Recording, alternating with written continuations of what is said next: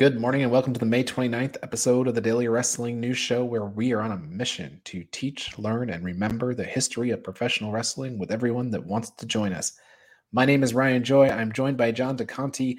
We are talking about Monday Night Raw from May 29th, 1995. Like we do every Monday, we're just going through the Raws as they happen, and we are up to May 29th. Today is the day in 1995. John, what'd you think? We're getting close to the King of the Ring now. Yeah, exactly. This was a nice, tidy show. Plenty of big names. And once again, we're in that guy you know versus guy who lives down the block, but still through that. We're still living through that taping from May 15th in Broome County Arena, I should say, in Binghamton. So we're still with that upstate New York crowd.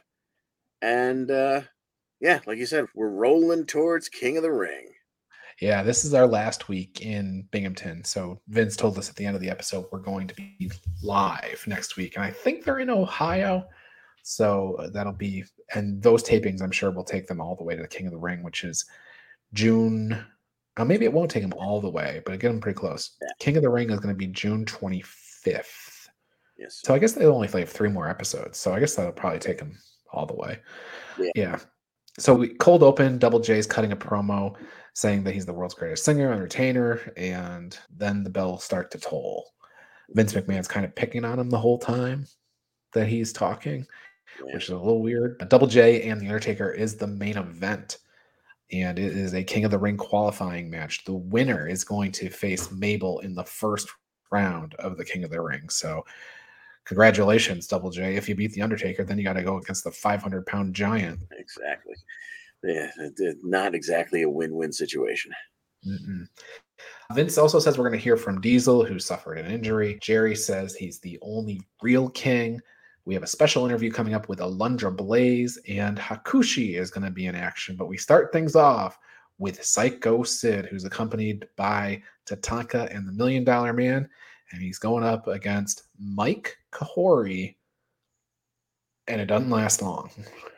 Exactly. What do we get, about a minute, 20 seconds? Slap him around a little bit, power bomb, we're out. You know what's funny is I hear Diesel chants during the match, and then I look at the crowd, nobody is chanting. A telltale sign of a taped show right there. Powerbomb for the win. I put a note here because I just feel like the powerbomb from Sid and the jackknife from Kevin Nash, they just looked so impressive back then. Yeah. I think it's because like they bring the person up slowly and then they drop them, and they seems like a really far distance to drop. Versus like, when Wardlow does it on like today's television. First, Wardlow's not as tall as these guys, but it's more of a snap motion where the person comes up and comes right down. I don't think that looks quite as impressive as long ride down. Yeah, sure. Yeah, and there are times when, let's say, Gunter just ragdolls the guy, then that is, oh, Jesus Christ, you feel terrible for the guy taking the bump. But yeah, Sid and Diesel, every time Diesel let go of a power bomb, I held my breath for whoever was taking the fall. Yeah, it was like Diesel's job to get them up there. Once they're up there, they're on their own. That is the one thing I would say. So I wasn't picking on Wardlow. You're right. Gunter destroys the guy. And Wardlow, there's something to, he does them quickly so that he can do another one or whatever.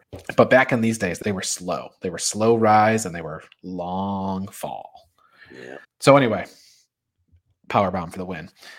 Then we see Diesel in the hospital. He had an appointment with Dr. Andrews. Apparently got injured when he got choke slammed and powerbombed because he didn't brace himself correctly and he got hit his elbow. The Wrestling Observer newsletter from June 5th, Meltzer noted that he had to get bone chips removed.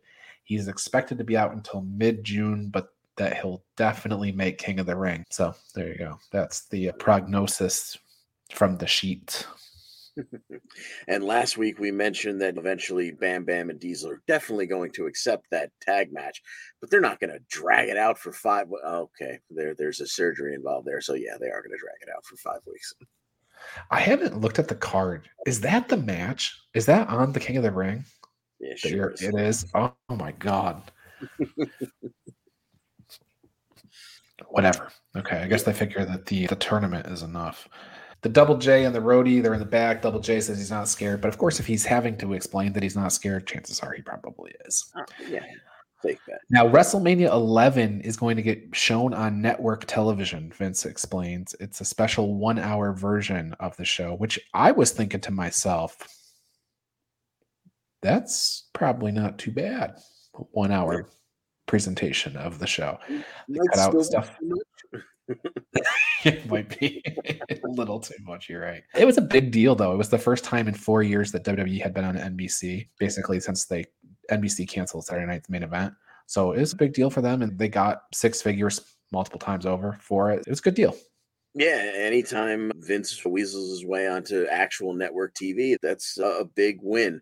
You just wish they had something better to present the national audience than a recap of WrestleMania 11. That interest from that Lawrence Taylor thing is what I think that is the reason they were able to sell it, because he was such a well-known figure, and they had content with him that they could fill at any point. And if people didn't pay for it back 2-3 months ago, now they can watch it. That match and the Diesel Shawn Michaels match for free. So, there you go. Adam Bomb going up against Cook. Yeah. And Adam Bomb, much like Sid, does not get paid by the hour. No, 2 minutes, 4 seconds. My favorite part of this match was when Vince teased Jerry Lawler about, here comes Bret Hart again. And my second favorite part was afterwards when Adam Bomb threw those awesome little Nerf footballs. That might be the greatest piece of merch WWF has ever created. The Adam Bomb Nerf footballs that he threw deep into the crowd after some of his matches.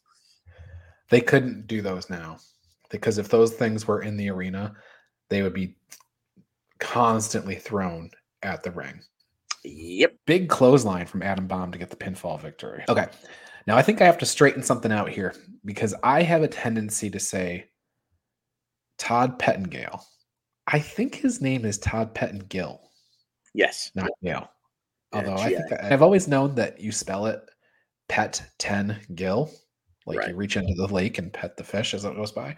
But anyway, he's there with Todd Pettengill is there with the King of the Ring report. And he doesn't tell us much. Just Bam and Diesel versus Sid and Tatanka, King of the Ring. Oh, I guess if I just read my notes further down. We get a promo from Superstars where Bam Bam explains they aren't stopping until the corporation is Baroque. And then Diesel clarifies that it's $1 million corporation, so we're not talking about until they run out of money. We're talking about until they're Baroque. And he makes the motion with his hands like they're breaking them, snapping like twigs. And then Todd goes back to the King of the Ring report and he just asks Jerry Lawler, hey, what's the deal with Bret's challenge? You going to accept it? Vince calls Jerry a coward. Lawler calls Bret an idiot. We evade the subject entirely. King is very good at that. Let me make fun of Bret Hart's mom instead of answering the question. Next up is Hakushi in action against John Sanowski. Similar to Adam Bomb and Sid before him, this one goes 2 minutes, 34 seconds. They are getting progressively longer by about 30 seconds each time out. Seconds on, sure. Yeah. Hakushi comes out with a bag. His entrance is really good, by the way. There's all the focus is on him. It's very mystical, whatever. But he's got like a burlap bag, and out of it, he pulls a Bret Hart mask, the full head thing. And Jerry Lawler. I wish it was his real head. And the whole thing would have made sense if Hakushi had beaten him. Okay, here's the severed head of my foe. But what the hell is the point? You lost. But Hakushi did come back in Bret's second match at In Your House and interfere. So he did. Yeah. He cost him a match, sure, but he didn't beat him. No. So I guess the unfinished business with both Hakushi and Jerry Lawler. Perhaps we'll get a handicap match. Okay. Then we have Todd Pettengill with a Hall of Fame report. Last week, he told us Antonino Rocca was announced for the Hall of Fame, and this time we know it's going to be the Big Cat Ernie Ladd. He's the second inductee, and Polish Power Ivan Putski is going to be the third inductee for this year's Hall of Fame class. Shaping up to be a quality class. Yeah, and more are on the way, he tells us. So we'll have to stay tuned. Vince McMahon introduces Alundra Blaze. The King comments that the swelling has not gone out of Blaze's nose yet. It is just, it's stunning to me. I know it's almost 30 years ago, but he did not miss. And it's one thing to make fun of Bret Hart and Bret Hart's mom, but when whoever the babyface female was, anytime there's a babyface female, he is just brutal to them. I just can't believe they let it. I understand he's a heel. He's supposed to be an SOB. He's so brutal to every word he ever uttered about Alundra Blaze would get him fired today. Most of the things Lawler said over the years. In fact, I did say something about Tozawa that got pretty much taken off of Raw. Because they had brought him back for a while. This is the first time we see Alundra Blaze since the Raw on April 3rd. If you remember, she was not on WrestleMania 11, and she did have a match on the April 3rd episode of Raw where she won the title. Yes. And Meltzer wrote in The Observer that a lot of his readers thought it was better than anything on WrestleMania. So Alundra Blaze is quality worker here. We haven't seen her in quite a while, but she's back. And of course, Bertha Faye is the target. She took her out for all those weeks. Yeah, and apparently Vince agrees with Meltzer because he's stumbling over his words as he says it. This is the first time we've seen you since you won the title, blah, blah, blah. And he refers to it as one of the greatest matches in WWF history. And you kind of get the feeling about the way it came out of his mouth. That's not what he meant to say. Like maybe he meant to say one of the greatest women's matches, whatever. But like he basically said that was one of the greatest matches in WWF history. All right. Calm down, Vince. Well, if history went back to WrestleMania 11, it might have been. So they do announce that next week we have the British Bulldog versus Owen Hart in a King of the Ring qualifying match. Later on, we'd go back to Todd Pettengill, and he would explain that Bulldog, if he were to win, he'd be the third member of the Hart family to win the King of the Ring. So if he qualified and made it through, that's where that'd be pretty cool. And I agree with him. That would be pretty cool. But absolutely, I know it doesn't happen. Exactly. And now Owen is the reigning King of the Ring, and he feels he should just be given a slot in this year's tournament. But he's going to have to earn his way in against his brother-in-law. Yeah. I don't know why. Shouldn't he just wrestle the winner of the tournament? Shouldn't the be like person wrestles in tournament to get shot at King? That would make sense. WWF/E doesn't always worry about making sense. Yeah. Men on a Mission have a tag match going up against Gary Scott and Aaron Ferguson. This one goes a full 345. Mabel hits a nasty splash and then his like Uranagi slam for the pinfall victory on this one. Sorry, Gary. Sorry, Aaron. Exactly. We do get a look at the brackets for the King of the Ring tournament. We know that Mabel will be wrestling the winner of the Undertaker Jeff Jarrett match. Kama Mustafa, the Supreme Fighting Machine, he has qualified and he'll be wrestling Shawn Michaels in the first round. Bob Holly versus a question mark, not sure yet. And Razor Ramon versus a question mark. Now, one of them is going to be Owen Bulldog, not sure which. Next week, we got the Owen Bulldog thing. Undertaker and Jeff Jarrett is next. Yeah. But first, Barry Dudinsky has a Raw hat and an Undertaker shirt this week. Thank God for Barry Dudinsky. I have a beef with him. He's the meat coming small, medium large, extra large, and for you bigger guys, double XL. Like, yeah, you asshole. Just think about how today's day and age, sizes go up to 5XL just on the WWE shop, let alone some other places that'll make one for you even bigger than that. Like, I think they start at double XL now. I don't remember the last time I've seen a shirt advertised under size XL. Right, yeah. Anyway, Barry. Undertaker goes up against Double J, Jeff Jarrett. Undertaker's with Paul Bear. Jeff Jarrett's with the Roadie. Match goes 8:54. Jarrett pulls a pretty good match out here, I think. He really sells well that he's a little fearful of the Undertaker, but yet he's competing. And the Undertaker looks massive in there with Double J. In later years, I don't think Taker looked as big, maybe because the people were bigger, but man, he looked massive against Jeff Jarrett. Yeah, and Jarrett's not particularly big, not particularly small. He's your average size wrestler, but yeah, Taker just looked dominant and large, and a couple of choke slams and a tombstone to put Jarrett away. But Jarrett got his licks in here. He played the chicken shit heel to perfection, but Undertaker is moving on to the King of the Ring tournament. Yeah, and it was fun. We got to see the Undertaker walk the ropes. So that's always cool. Old school, as they would call it later. So Taker faces Mabel in the first round. So that's the thing we know. Next week, Vince McMahon tells us we're going to have Savio Vega in action, as well as Man Mountain Rock. So we've got that, plus Owen Hart versus the British Bulldog. Bob Backlund gives us a presidential address. He wants the people to listen to classical music, not rock music. And he had a reason. I don't remember what it was. It was going to bring down the crime rate. Oh, that's right. That makes. Next week, we're going to have a superstar play a blistering guitar solo for you. And here's a guy who thinks rock and roll should be outlawed. At this time, I read in the Wrestling Observer newsletter, June 5th, that WWF is talking with Dustin Rhodes, who hasn't wrestled since March in WCW.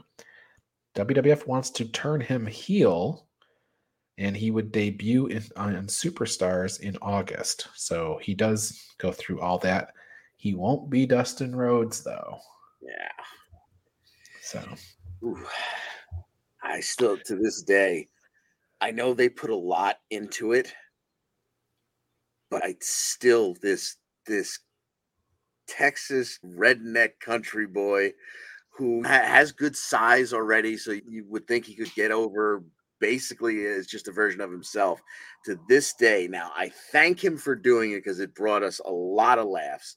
I still can't believe that man signed that contract with that concept laid out ahead of him. He's great. I think that it's one of those things that Dustin's still wrestling, but he is in the twilight of his career. But I think because he had that run and showed that range, he is considered one of the all-time greats at this point. And think about it.